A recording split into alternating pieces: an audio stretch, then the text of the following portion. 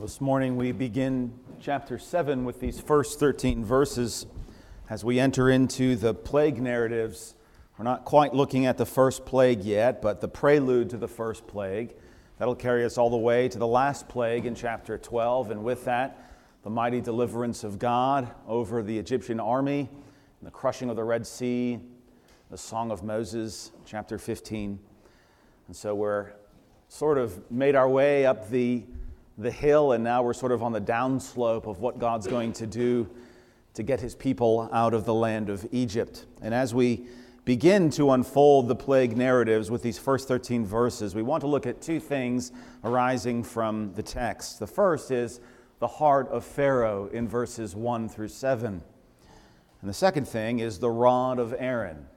More importantly, the rod of God, the rod of the Lord, in verses 8 through 13. So these will be the two main concerns for our time this morning. I want to go through those verses looking especially thematically at those two things. Then we'll circle back to them in more practical ways, and I hope there's enough time to conclude with 4 points of application. So we've got a lot to get through, and with that we'll begin. The heart of Pharaoh. Exodus chapter 7, beginning in verse 1. So the Lord said to Moses, "See, I have made you as God to Pharaoh, and Aaron your brother shall be your prophet. You shall speak all that I command you, and Aaron your brother shall tell Pharaoh to send the children of Israel out of his land. And I will harden Pharaoh's heart, and multiply my signs and my wonders in the land of Egypt. But Pharaoh will not heed you, so that I may lay my hand on Egypt and bring my armies and my people, the children of Israel, out of the land of Egypt by great judgments. And the Egyptians shall know that I am the Lord, when I stretch out my hand on Egypt and bring out the children of Israel from among them." And Moses and Aaron did so, just as the Lord commanded them, so they did. And Moses was 80 years old, and Aaron 83 years old when they spoke to Pharaoh. So the first thing we see beginning in chapter 7 is God putting forth Moses to be as God to Pharaoh. It's striking in Hebrew, the translators bring out this idea of simile. There's no comparative in Hebrew. It's simply, you will be God to Pharaoh. That's who you will be to Pharaoh. As far as Pharaoh is concerned, you will be God to him. That's how close the identity of Moses is to the Lord when he's proclaiming the word of the Lord. And of course, Aaron will be the prophet. And so here we see the identification and really the Hebrew understanding of what a prophet's main function is, to be the one who carries forth the word of God, the revealer of what God has revealed. The ruler of Egypt, of course, Pharaoh, thinks of himself as a god. Moses will actually be God to him. That's lowercase g, of course.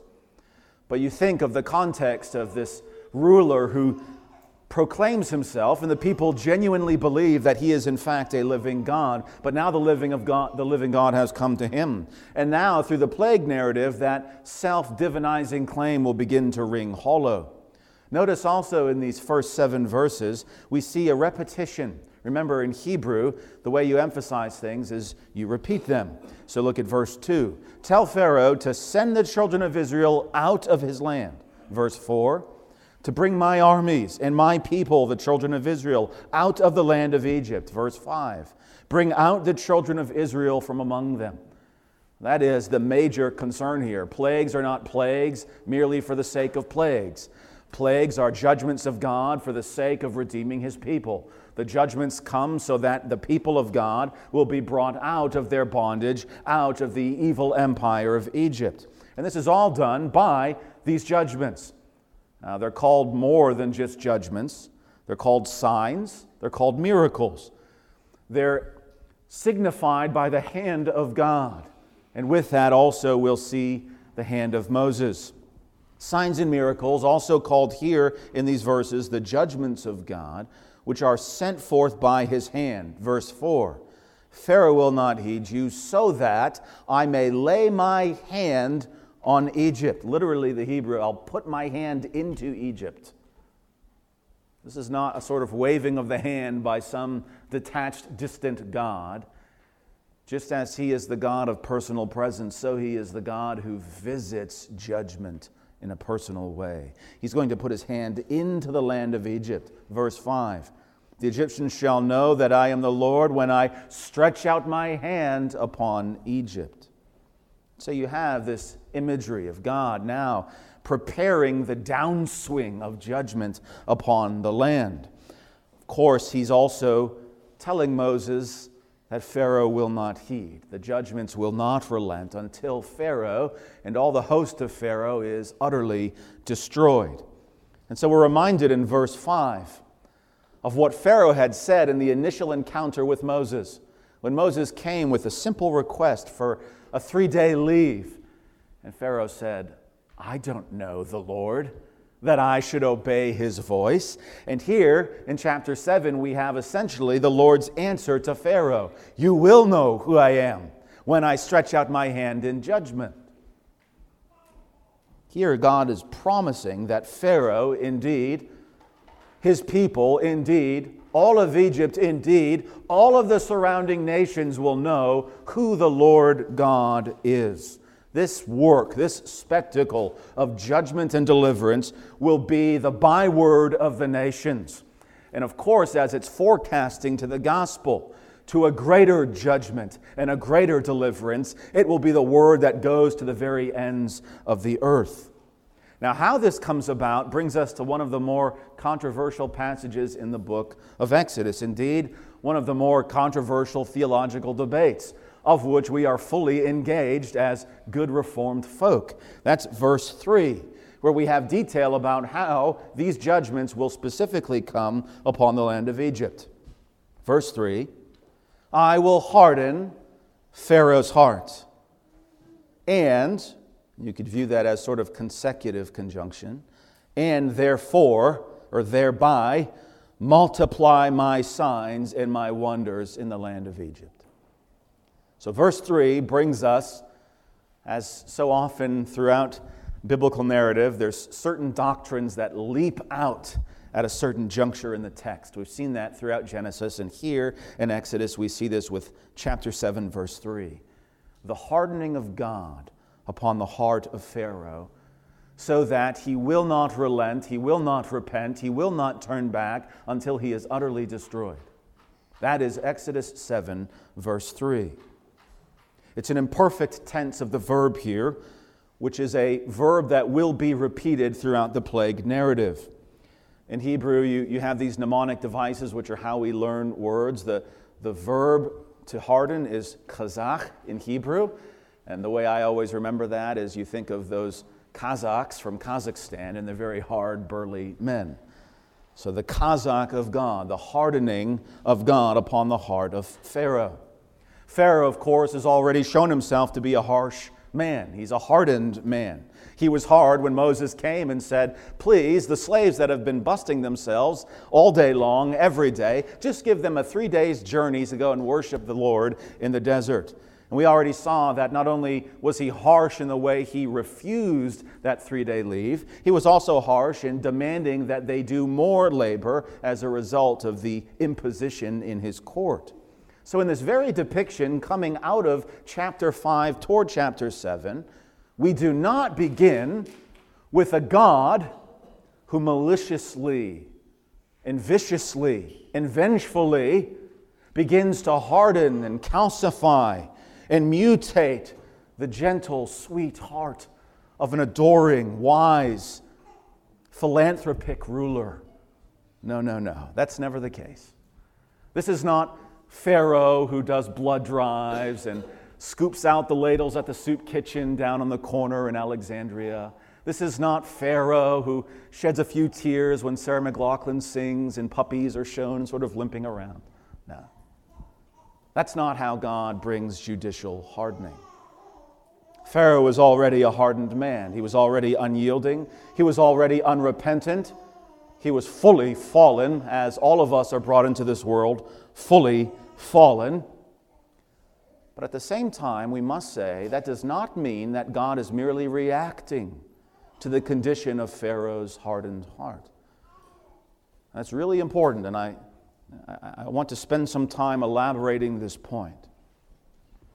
we must say that Pharaoh was already a hardened sinner, already rejecting the Lord, the call of the Lord, the word of the Lord, the threat of the Lord. We already saw that in chapter 5. He already is a hardened sinner refusing to repent unto the Lord. That's been established. But that does not mean, in light of chapter 7, verse 3, that God is merely reacting to Pharaoh, as though Pharaoh gets to decide how his heart will be, what condition his life will take, and sort of curtail the judgments or mercies of God thereunto. No, no, no, no.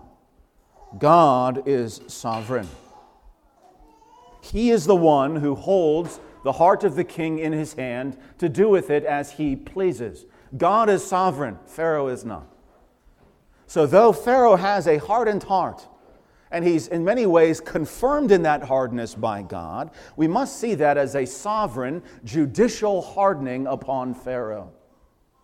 Pharaoh would not repent, and now he cannot repent. That's judicial hardening from the Lord. What we must carefully avoid, of course, as Charles Simeon would remind us, is to imagine that the Lord could infuse any evil principle into the heart of Pharaoh. That's why we say it's a judicial hardening. This is God exercising his work as a righteous judge. This, Simeon says, God never did, and he never will do to any of his creatures. And so we commonly speak in this way. He gave Pharaoh over to his own corruptions. He didn't infuse or write corruption into the heart of Pharaoh, but rather removed any restraint, removed any glint or receptivity of mercy. He gave him fully over to his own corruption, his own abasement, his own evil influence. As James 1:13 points out, God is not the author of evil. We do not have these naturally sweet bents about us, where if only our eyes were opened, we would gravitate toward the light.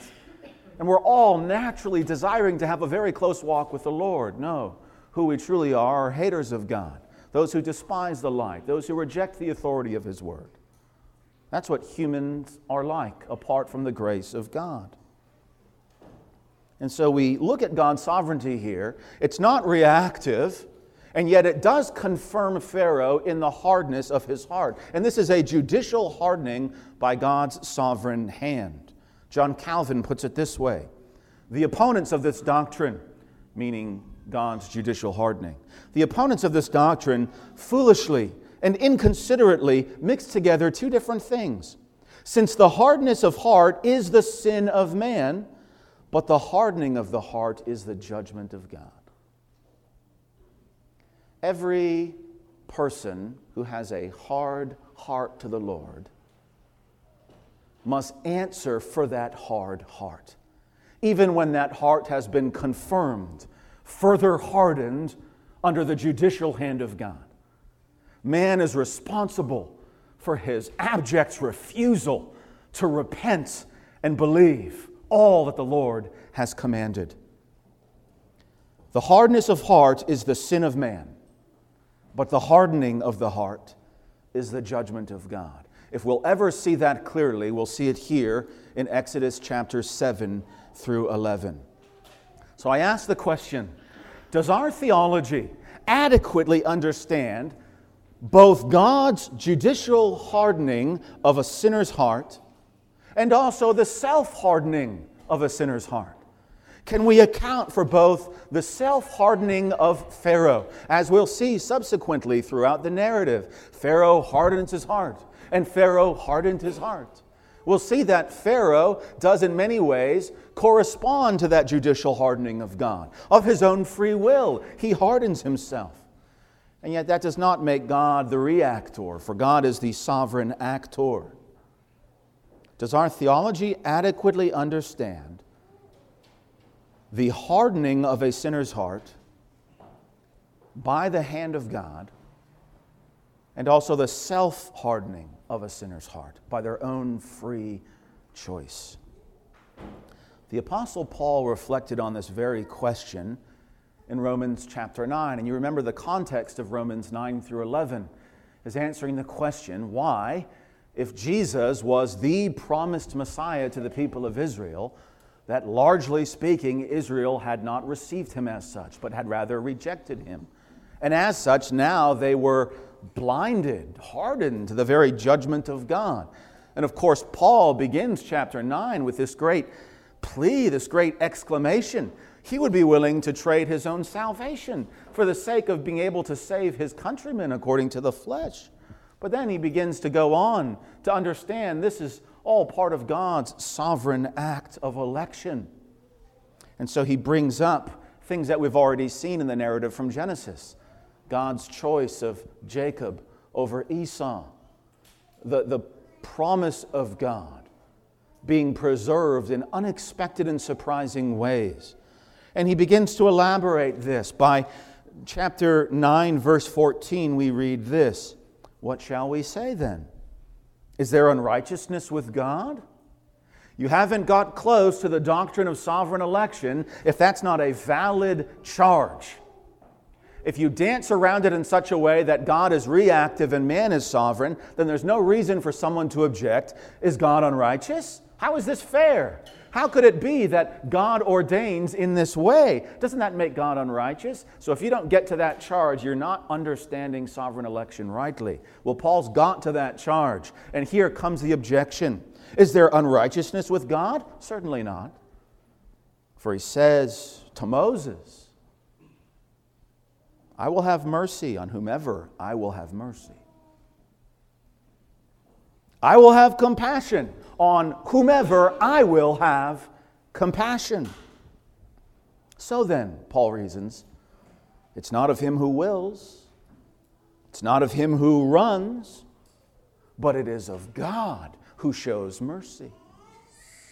For the Scripture says this to Pharaoh, for this very purpose I have raised you up, that I may show my power in you, so that my name will be declared in all of the earth. Therefore, Paul's now repeating his argument, he has mercy on whom he wills, and whom he wills he hardens.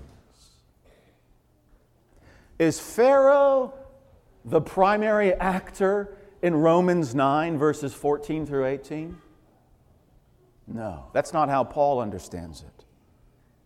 God says, I have raised up Pharaoh, and I have refused to show him mercy, and I have hardened his heart as the God who shows mercy to whom he wills and hardens whom he wills for this very reason. I'm going to show my power in him so that my name will be magnified in all of the earth. That's what he's doing as Exodus begins to unfold. That's what he's always doing when he shows mercy to those who receive mercy and when he hardens those whom he hardens. He is the sovereign God who does everything that pleases him.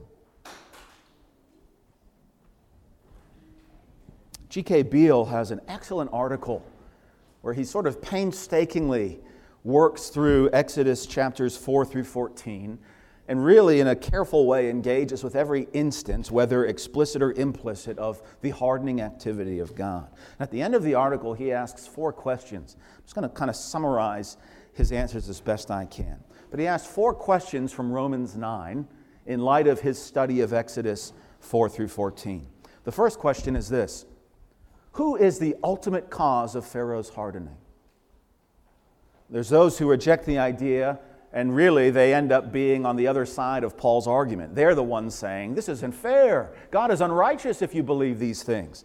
So they're the opponents of Paul, theologically speaking, and they're the ones that would also say, God never sovereignly, primarily, ultimately hardens Pharaoh's heart. Rather, Pharaoh hardens his own heart, and then God just kind of lets him be in that state. And so Beale asks the question, who is the ultimate cause of Pharaoh's hardening? And the answer is, God is the ultimate cause of Pharaoh's hardening.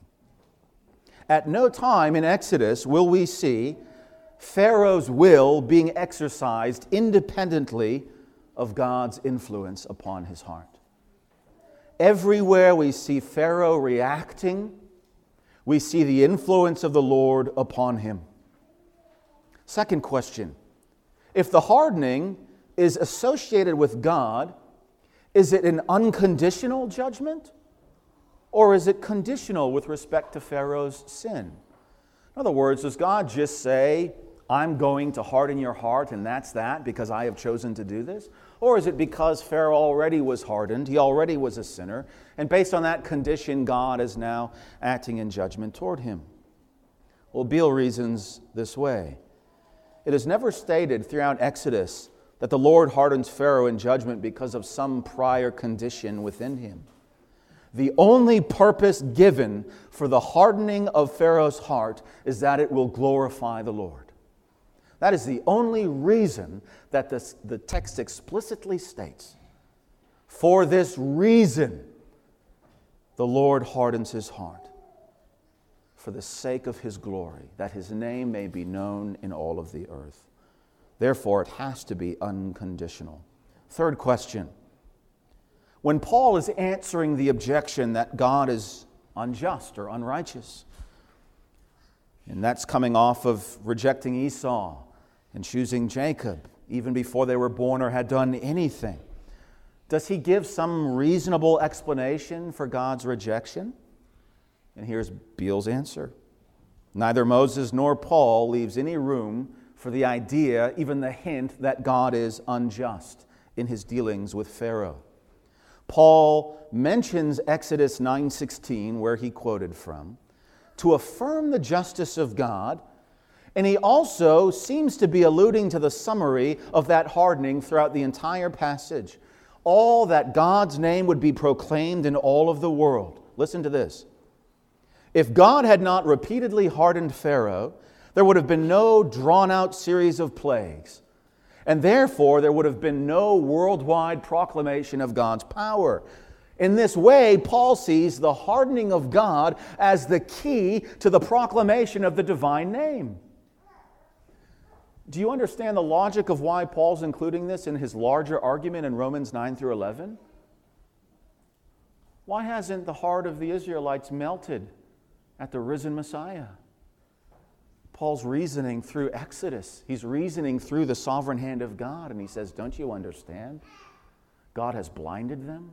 God has put a veil over the Scriptures to this day. God has bent their backs and darkened their minds. God has hardened their hearts for this very reason.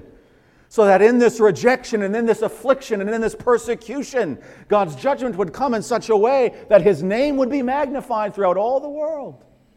That's how Paul begins to understand the judicial hardening of God. And then, of course, one of the other claims that's famously made, if you're interested to go a little deeper with this, you could look at a debate about 10 years old now between Thomas Schreiner and Brian Abbassiano on this very issue. The argument was Romans 9 through 11 is really dealing with historical nations, sort of communities of people, rather than being able to speak at all to a sort of Calvinistic doctrine of individual election or reprobation. But I think Beale's right to argue, if it's true for the nation, it's true for the individual. If there's an election of a whole people, then there's an election of every person that makes up that people. You can't escape the individuality of God's sovereign election in this way. So it speaks not only to the historical event of Exodus, but it speaks to the very heart of our eternal salvation.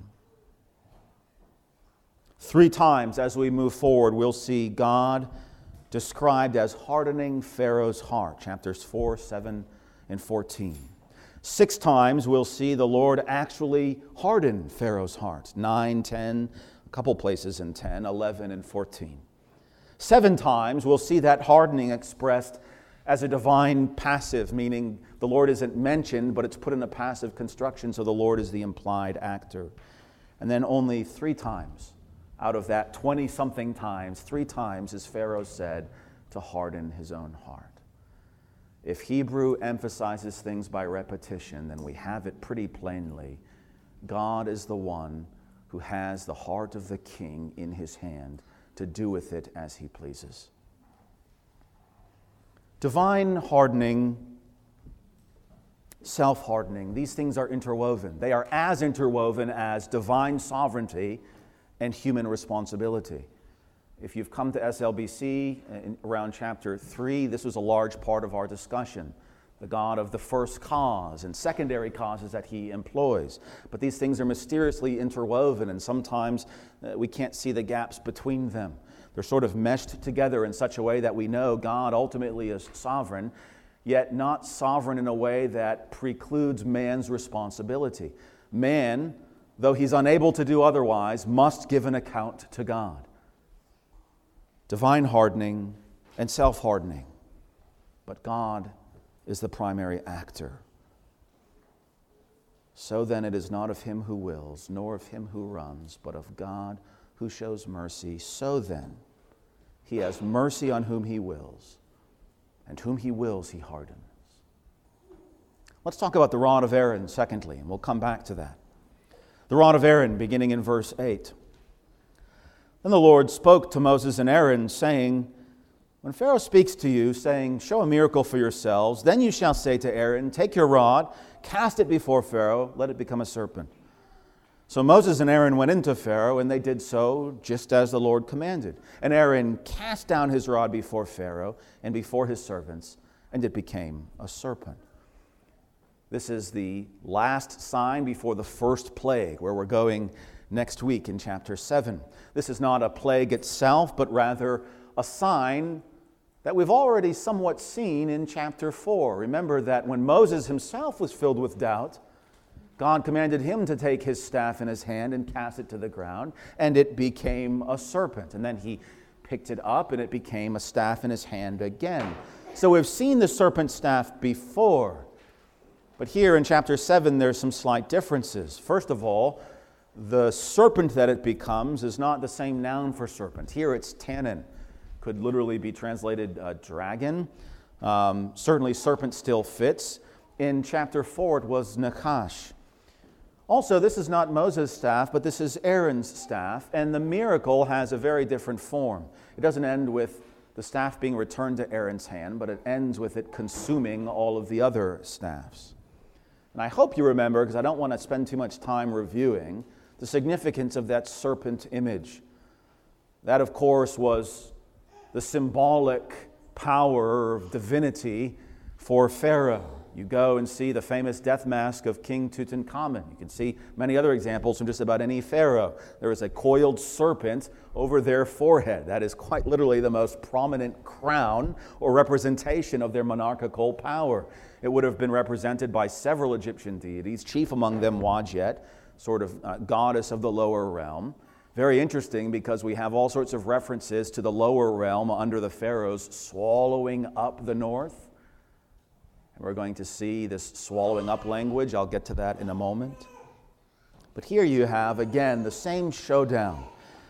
The serpent being the godlike claim of Pharaoh, the symbol of Pharaoh's power, of his boast and arrogance against the Lord. And so here, Aaron cast down that symbol, that serpent, over against the serpents of Pharaoh. Remember, we looked at Ezekiel 29. Speak and say this, says the Lord God, behold, I am against you, Pharaoh, king of Egypt, the great monster that lies in the midst of his rivers. That monster there, that's a tannin. It's a serpent. Most likely an immediate reference to a crocodile or some serpent-like creature. Pharaoh's being likened to that. Here in verses 8 through 13, we're reminded of the main issue.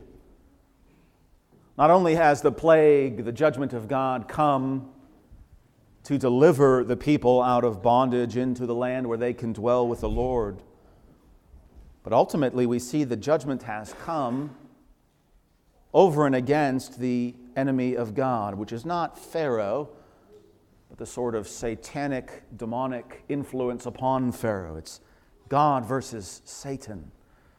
And if you don't see that here as clearly, you will see it by the time we get to chapter 11, because the Exodus plagues are taken up in Revelation 11 through 22 in this very way. This is the showdown between the Lord and the lowercase g of the earth, the prince of the power of the air. Verses 11 through 13. Pharaoh called the wise men and the sorcerers, the magicians of Egypt. They also did in like manner with their enchantments. For every man threw down his rod, and they became serpents. If you've seen the movie, we've seen it a little too much, I think, since we began Exodus, the Prince of Egypt. You have two figures. They're not named Jannes and Jambres as they could have been. Paul mentions that in 2 Timothy 3, verse 8. But you have these sort of colorful characters and It's all animated. They do their little dance and spell, and they have all their sort of smoke and mirrors. So one assumption is that these are sort of magicians like you'd see in some act in Las Vegas. Big stage, and the assistants come with a tuxedo, and all the things are sort of rotated around, and rabbits come out of hats, and doves fly off, and the tables are separated. That's one view. This is simply a very carefully manicured deception. The other view is this is legitimately supernatural, and I have to say I'm of that latter view. I don't think this is merely a charade or a parlor trick in the court of Pharaoh. I think these court magicians, the Hebrew noun is kartumim, these would have been like sacred scribes. You could almost think of them as more priest than magician, and they're involved in the occult. We have all sorts of papyri that speak to curses and bindings and ways of performing essentially witchcraft. And I have no doubt that there was some supernatural element to what they did. Magic was prevalent. And Pharaoh would have been impressed that, yes, actually, we have sort of divine authority on our side as well. And we recognize that Satan masquerades himself as an angel of light. Jesus warned, Matthew 24, against false signs and wonders. And he doesn't say they're fake. He just says they're false. So miracles, even apparent miracles, can be performed under the agency of satanic influence. You see that if you read Acts very carefully. The slave girl who's under the divining power of Pythona, she's able to speak of Paul and follows him around almost in a trance until she's delivered from that demonic possession. I don't want to go too deep into this trail, but there's no reason to de-supernaturalize texts like this. Especially when we're recognizing that the showdown between Moses and Pharaoh is the showdown between the Lord and Satan. Of course there's going to be counterfeit signs and wonders that deceive many away from the Word of God, just as it will be even now. The most important thing that happens is the result. Aaron's rod swallowed up their rods. That's the significant outcome. They may have been able to replicate the sign, but God ends up being sovereign nevertheless. Aaron's rod ends up consuming the serpent rods of these false priests. God then uses this as a way of forecasting to Pharaoh what will happen to him. It's a very specific verb that's being used. We haven't seen it that often. We saw it, for instance, I think the last time we saw it was when Cain killed Abel and the earth was forced to gulp up the blood. Well, here, Aaron's rod is swallowing up their rods. God is forecasting to Pharaoh what will happen to him, because the next time we come across this verb will be in chapter 15. It's the next time this verb, relatively rare verb, is used. As Moses begins to unleash his song of deliverance in chapter 15, he says, "You stretched out your right hand, and the earth swallowed them up." It's the only other time it's used between chapter 7 and 15. So here, if Pharaoh has an eye to see it, if his heart hadn't been hardened under the judgment hand of God, he would have recognized this was a sign of what was going to happen to him. But tragically, how do we end? Verse 13, Pharaoh's heart grew hard, and he did not heed them. The greatest miracle in the world cannot change a hardened human heart. What does Jesus say in reference to the rich man and Lazarus? They have Moses and the prophets. If they won't hear them, they won't even believe a man that's risen from the dead. That's not a manner of speaking. That is the truth. I think Jesus was seen by many and not necessarily believed by all that saw him. It takes the grace of God to change the hardened heart of a sinner. And we see that, and we will see that very clearly with Pharaoh. So the bookends of what we've read. Look at verses 3 and 4. I will harden Pharaoh's heart. Pharaoh will not heed you. Verse 13. Pharaoh's heart grew hard. He did not heed them. That will be the sad refrain that takes us all the way up to chapter 12. The hardened heart under the judgmental hand of God. The self-hardening influence of Pharaoh upon himself. The stubborn, resistant, unrepentant way that he sets his own nation on a path toward ruin. he will not heed even the miraculous judgments of God. So we see the heart and the rod. These are the two things we've brought out of these first 13 verses. The heart and the rod. We see first and foremost that God acts according to His own sovereign pleasure. We saw that clearly in Romans 9. We could spend all day looking at verses to support and reinforce that claim. God acts according to His pleasure for His eternal purpose. He does it in a way that's righteous and no one can question Him, though no one can run away from or outside of His will. And so if you have ears to hear, you're hearing because you've been given ears to hear. If you have not been given ears to hear, you're not hearing anything we're talking about anyway. This is all from the hand of God according to His good purpose. You keep reading Romans 9, he makes it very clear why He allows vessels of wrath to be prepared beforehand for destruction.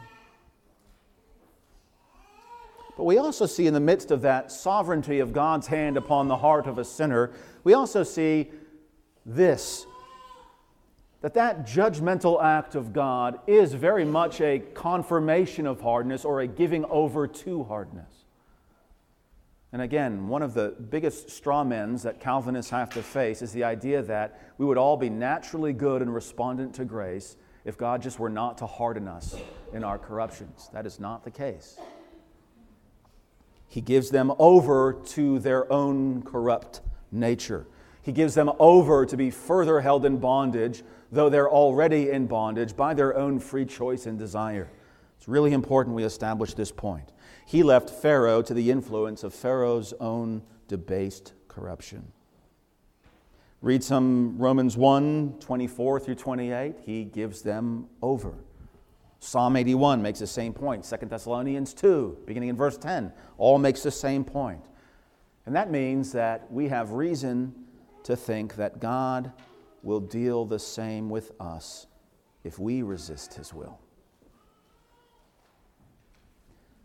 Though there already is a hardened heart and there already is corruption, God's judgment, His judicial hardening, had not yet fallen upon Pharaoh. Please listen.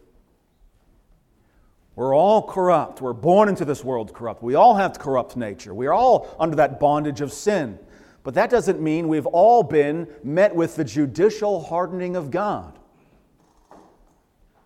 The judicial hardening of God comes when the Word is rejected, when the light is barked away, when the manifold mercies and grace of God are continually and insistently and willfully spat upon and trampled upon. That is when the judicial hardening of God, the giving over, comes upon a sinner. It's very important that you hear that. It does not mean that apart from grace, you will somehow, in that corrupt state, be able to leap toward God. You'll have no desire to do that. It just means that you can always be more hardened than you have been if you persist in rejecting the Word of God, if you persist in refusing to hear the invitation of God. He will not strive with man forever. There comes a time when the apostles dust off their sandals and they go to the next town. And so you may come, and because you come, you think you'll always, as long as you have access to the ministry of the Word, you'll have opportunity to, when you're ready, 13 years later, relent and actually obey the command of God. No, you're not hearing. Pharaoh had plenty of access to the command of God. It was far too late. 10 times over. He had already been judicially hardened. And more tragic still, in this judicial frame, when God hands someone over to their own corruption, He's essentially handing them over to almost unmitigated influence of the evil one. It's more tragic still. It's not just that He removes the preservation of His mercies, the providence of His beckoning pleas, the embrace that's held out. If you would but come, if you would but humble yourself and turn, why will you perish? And when the sinner obstinately, stubbornly refuses, says, no, it'll be my way, my ambitions, my desires. I refuse to bend the knee. I refuse to become a Christian. I refuse to contort my life to be in accordance with that word. It will cost me too much. It's too painful. Frankly, I'm too selfish too in love with the world, too in love with my own life and my flesh. I will not do it. Maybe I'll do it 40 years from now. When God removes that gracious influence, those gracious opportunities, He's not just removing His grace, He's essentially removing restraints and protections and allowing the evil one to have greater sway and influence than ever before. Simeon points this out. We know from the history of Job how great things he can effect for the distressing of even the most eminent saint. Right? It's not a judicial hardening, it's just a removal of God's protection, and look what Satan can do to Job. Much more, therefore, we can suppose Satan to prevail over one who's a blind and willing subject. If he's able to subject Job to that kind of torment apart from God's protective grace, what will Satan do to one who does not have that grace? We do not indeed know from any express declarations that Satan was interfering in the work of Pharaoh. But, Simeon says, when we think of how he instigated David to number the people, remember David took the census and it brought the judgment of God? Or how he prevailed upon Peter to deny Christ? Or upon Judas to betray Christ? Or how he filled the heart of Ananias and Sapphira that they might lie even to the Holy Spirit? And then finally, we're told that he works in all of the children of disobedience. We can have no doubt that he was very active in the heart of Pharaoh, you see. It's not just the hardening of God, giving over someone to their own hardness, their own corruption. It's all that comes with that. You're brought over now. You're prey in ways you've never been prey before. You thought Pharaoh was harsh. Wait till you'll see what the demonic power behind Pharaoh will do.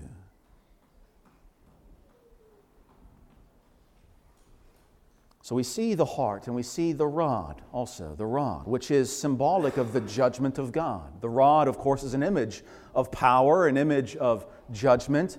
Rod is used in this way, speaking of discipline.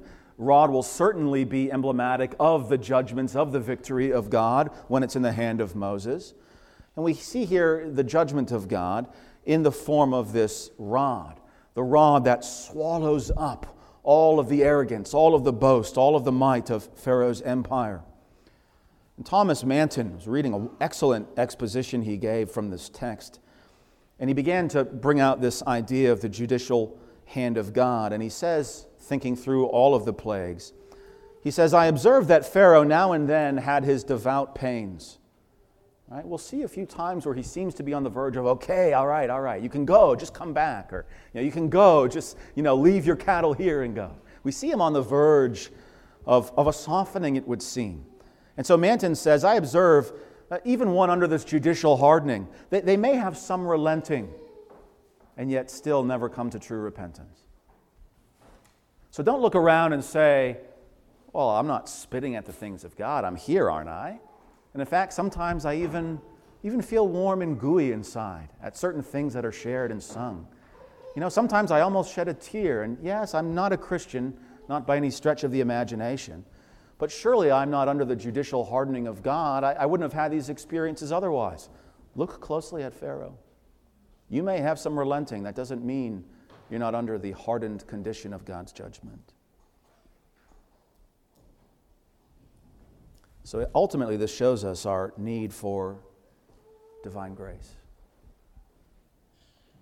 Just like we cannot know who is truly of the elect just by immediate observation. Certainly there's fruit that belongs in the Christian life, and that fruit can speak to assurance in many ways.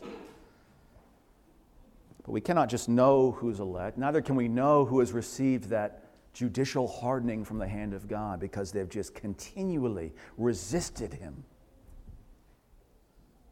But all of us can be encouraged to know that where God is swift to judge, He's even more generous and abounding to show mercy. We should not think of a God who's looking for every occasion and opportunity to harden and hand someone over to their own corruption. We should understand that we serve a God who is full of cascading mercy. And if He's looking for anything, He's looking with great long-suffering and patience that sinners would turn from their sinfulness. And while he prevails, while he tarries, that they would run to him and find him to be the very one who, as the prodigal father, runs toward them. And so hear and see the very things that we're trying to establish here. Remember Lot's wife, Jesus says. Remember Lot's wife. The word of God is to be received with immediate response, with immediate reverence.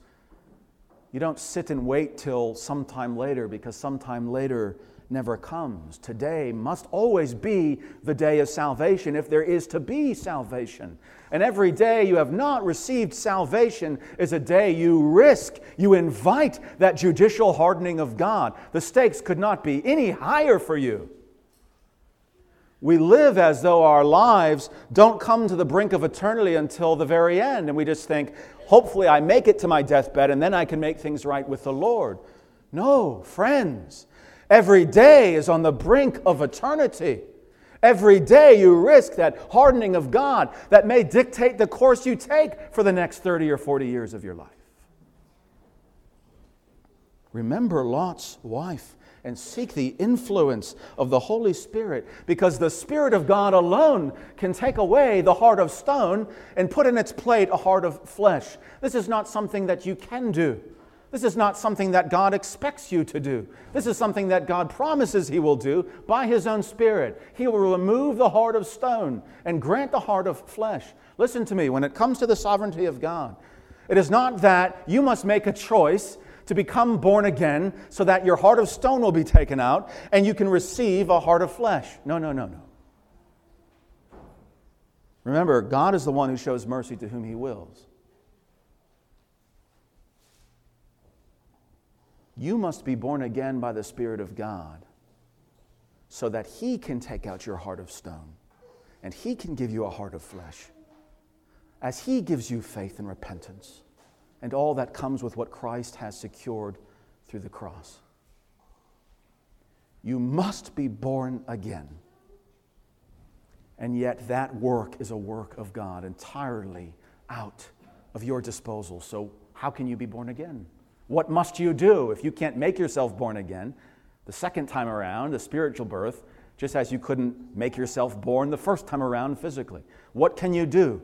What must you do? You must do what Scripture commands you to do. Repent and believe upon Him. Forsake your sins and run to Him. Receive the gospel. Bow your knee in obedience. Ask the Lord Jesus Christ to be Lord in your life. Ask Him now to be your Savior, lest you risk His hand of hardening. 4 points as we come to a close of what we need. Let's take a big step back from things we've been talking about now for the past 20 minutes or so. 4 quick points. Keep in mind where we're going in this narrative. Pharaoh is the symbol of satanic opposition to the people of God. Egypt right now is the symbol, the nation, the empire of fallen man, the Babel spirit, as it were, which represents the attempt to thwart the redemptive purpose of God in creation. Because the seed of promise has been brought through the line of Abraham, through Jacob, now into Israel, no wonder we find Israel in this bondage under the evil empire of the fallen one. And in God's redeeming work, He's not just redeeming individuals out of some abstract metaphorical pit. He's quite literally delivering them over from spiritual forces that would prevail against them, from powers and principalities that eyes have not seen. The liberation of Christ as a conqueror and as a victor speaks exactly to this. And so what do we need to keep in mind? What would God require of us as we, like Moses, go and declare the word of God to the powers that be, as we anticipate, perhaps, judgments of God unfolding in our land, in our world? What are we to do as Christians when the hostility and the persecution rises up, when the oppression increases, when the judgments of God begin to cascade toward us? What are we to do? 4 points. First, we're to live by faith. If Moses and Aaron have to do anything at this juncture, they have to live by faith. I love how and this is something we'll see again and again, they did all according to what the Lord had commanded. So they did. That's what living by faith looks like. Doing what God has commanded. Doesn't matter how difficult it is. Doesn't matter how much it puts you out, how much it scrapes against your flesh or your desire. If God has commanded it, you must obey it. That is the life of faith. Time and time again, we see an unbelieving world around us with all of their arrogance and all of their power. And if we could cast down one sort of righteous serpent, they can cast down a dozen. And it's so easy for us then to sort of lose heart. The church seems so weak. The church seems so vulnerable, so powerless. Things that we try so hard to do, like sand slips away through our fingers. We look at the wicked around us, and it seems everything they do is immediately successful. It seems that their shadow terrorizes the people of God. It seems that they have all the influence, all of the current, all of the flow. Of course, they're fueled by the powers and the principalities. They serve, whether bewittingly or unbewittingly, they serve the power of the prince of the air. And we need to recognize that a life of faith may require a lot of patience for that one serpent to swallow up all of the opposition, but it will happen, even as it happened here, and it must have been a great encouragement to Moses. You can replicate, but you can't win. You can multiply, but you can't win.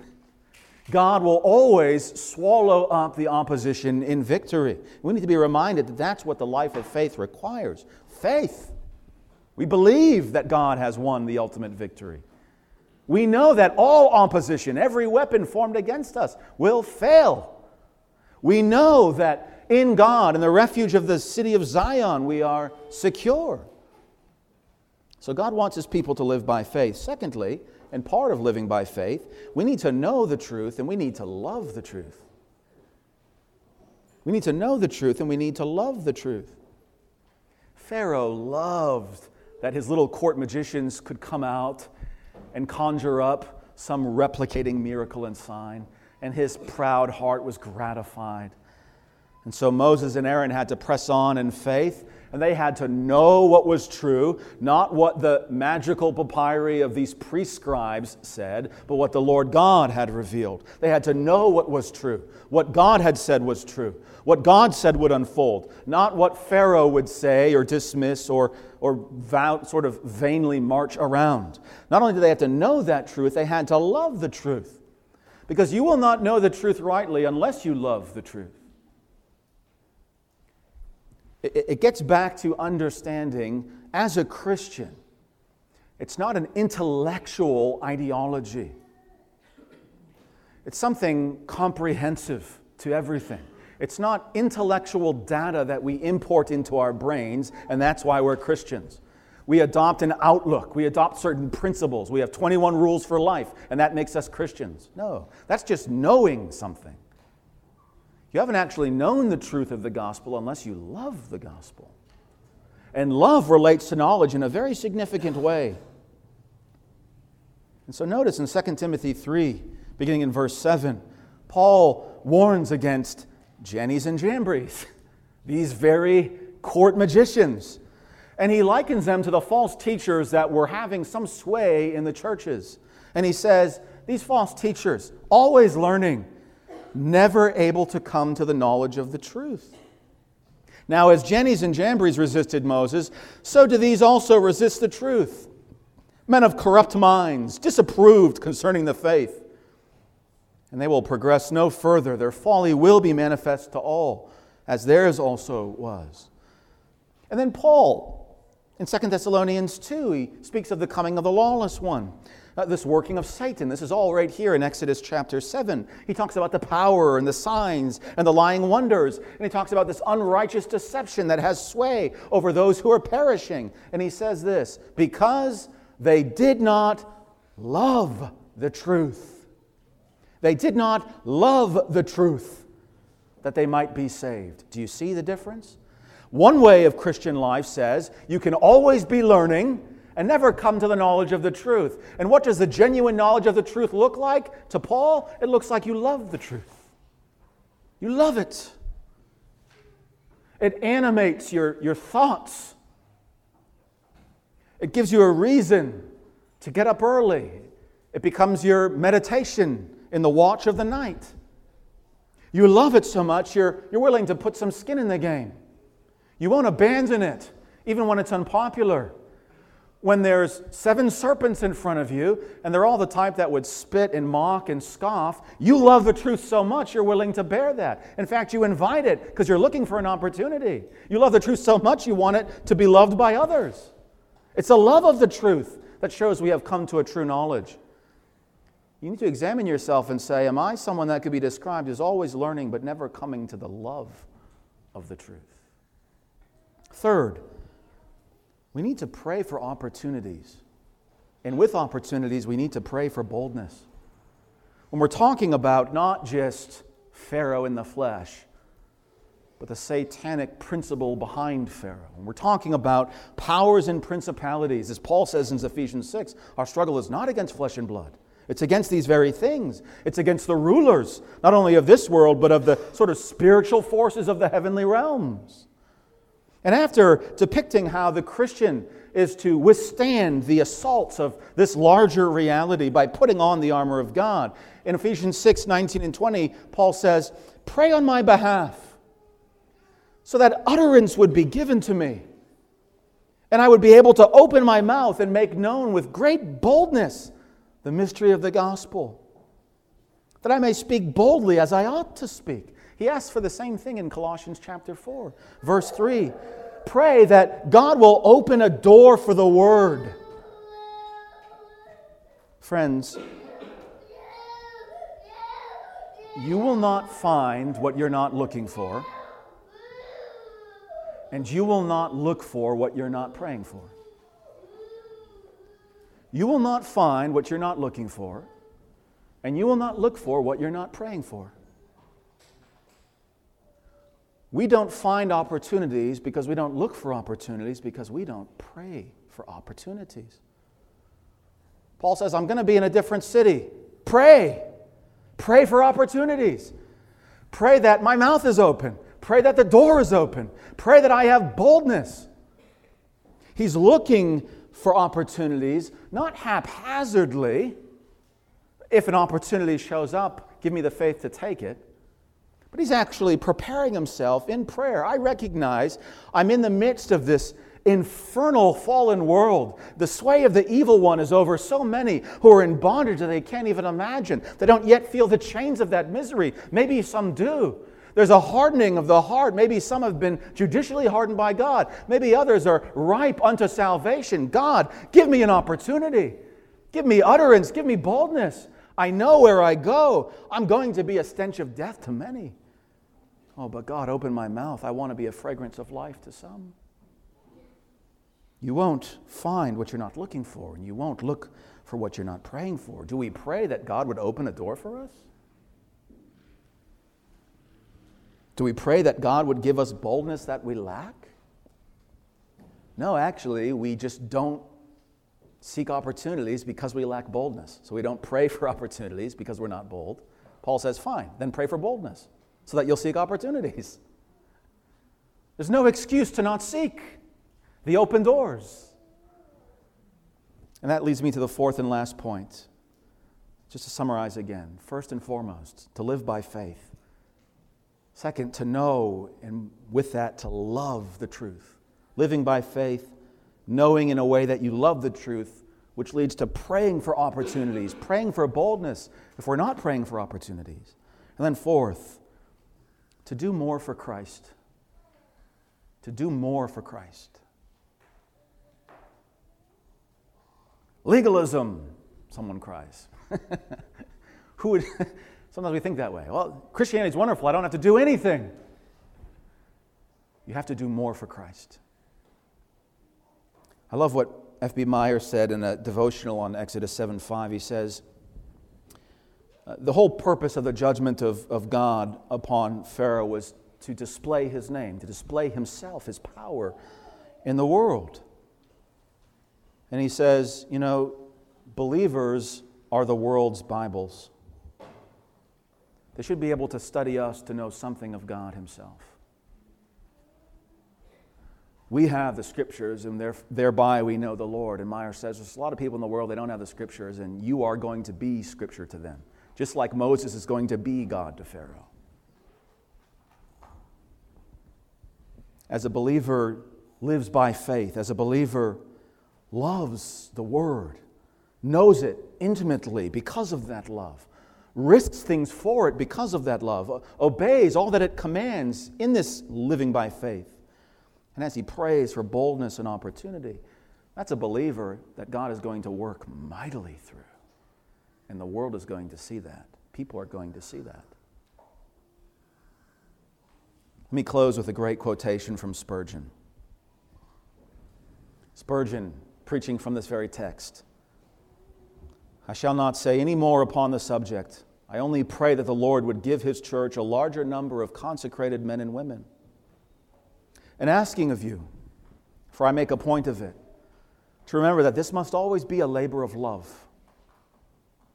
If it is to be acceptable, it must be a labor of love. No man ever does anything for the Lord acceptably, which he would rather not do. No man ever gives to the Lord acceptably, that which he would rather withhold.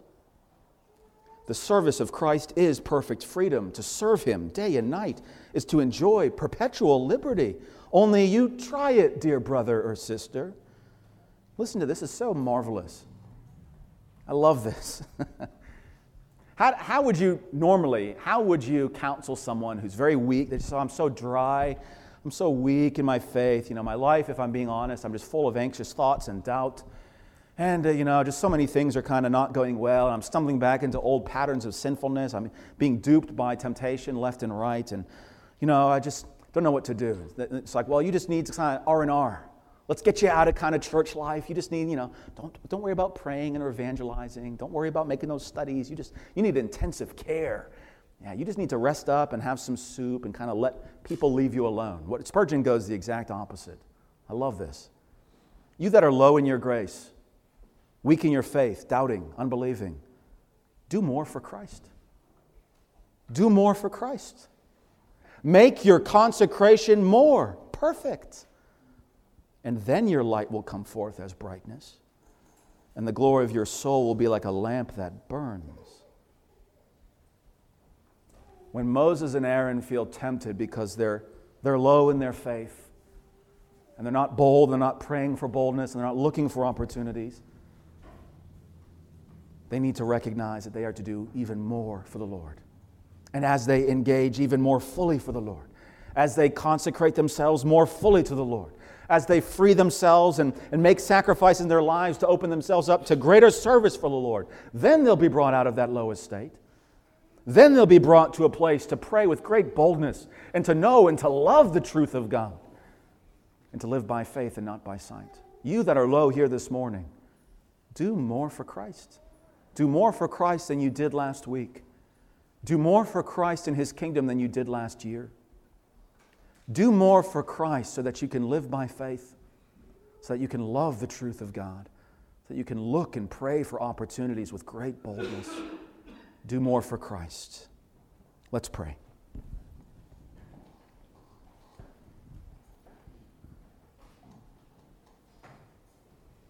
Father, make us doers, not just hearers. Bless this word to us, Lord.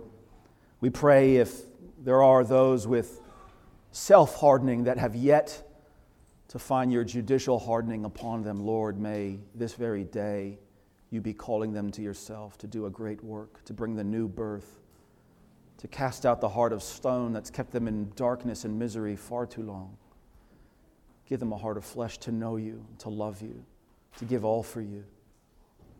May sinners wonder that men and women so much like them would be so different from them, be willing to lose their very lives and all that they own for your sake. May they be provoked to wonder at the persecution of your righteous ones, at the afflictions of the faithful, that they would count those things as joy. They would see themselves as worthy, Lord, if it draws them toward you, if it advances your kingdom. May they wonder at such love and why they lack it. We here as well, Lord. Even as believers, may we look at our own lukewarm estate, see how little we do for you, how much we do for ourselves. May we lament.